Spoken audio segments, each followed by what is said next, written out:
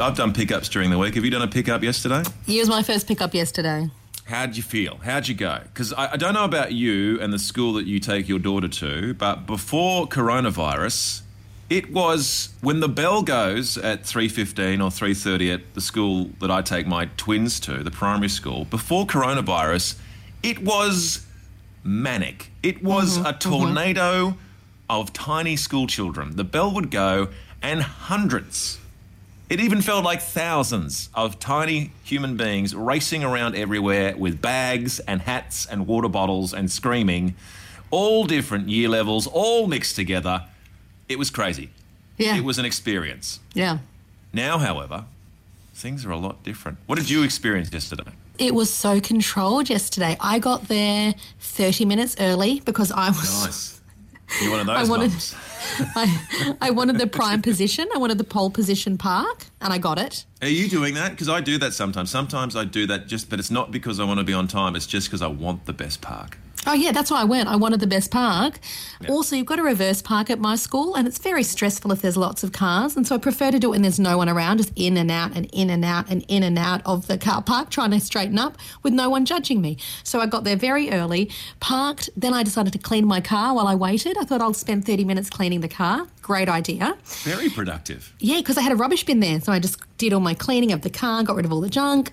And then I went and waited, and she came out with her class. And normally once they clock you, she runs towards me. But she kind of looked at me, nodded, kept walking with her class, walked to this like undercover area where all the class sat down. And I'm looking at her, and she's just sitting there looking at me. And I walk over to her, I'm like, what are you doing? She goes, oh, we have to wait here until we see our parents. And I said, yeah, but you saw me 2 minutes ago. What are you doing? And she's like, I don't know. And then she got up. It was very strange. It was all very, like in the past it had been screaming and running and kids with sweaty faces, and now it was very, very ordered. It was good, Kel. So yours is a little different from my school. So you have access to the kids on the actual school grounds? Is well, it like because she's area? a prep. There's an area, a corralled off area, literally, and there's big barriers saying parents, no parents pass this line, but it's for the preppies and the littlies. You're sort of herded like a small farm animal into a large sort of area, and you're supposed to stay there and you wait for the kids to turn up. Yes. All right. Well, I'm different because at my primary school, we aren't even allowed on the school grounds. We're out on the road, and there's like cyclone fencing between us and the kids. So we all just stand out there on the nature strip, all of us parents. But I'll tell you what the difference is. School should be like this. There's only preps to grade 2s there. I don't know how much money it's going to cost the government, but they should have separate campuses for every year level, and then things would be so much better because there's only I'd say 150 kids. So when the bell goes, small groups of very organised, well-managed children all march out in a line, and they come up to the gate. And you're right. The teacher just goes, all right, you're with that parent, you're with that parent, you're with that. And everyone is so quiet and so calm, and everything is organised.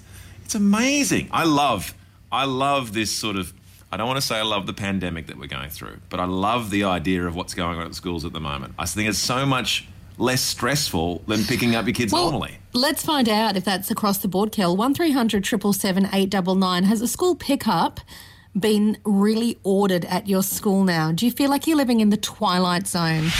Belinda in Blackburn, you're a teacher. That's right. And it was a little bit like herding cats.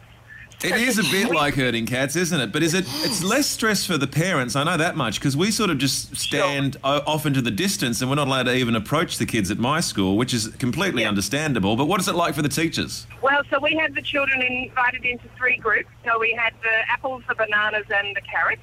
And the apples go at 3 o'clock and the bananas go at 3:10 and the carrots go at 3:20. So we had them out in a group, and then we tried to match the right parent to the right child. Hopefully we got it right. Are the carrots really better that they have to work for 20 minutes more than the apples and bananas?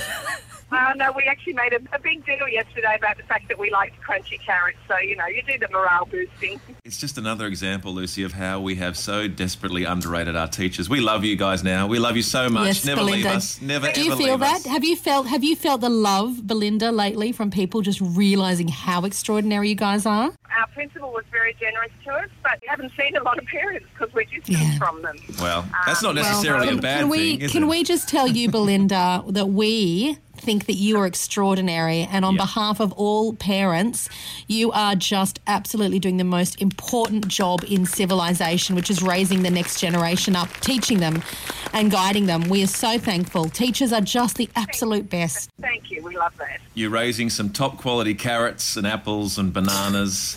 And one day, Lucy, some of those bananas could be Prime Minister of this country. You never know. If you're already had a few bananas, run it.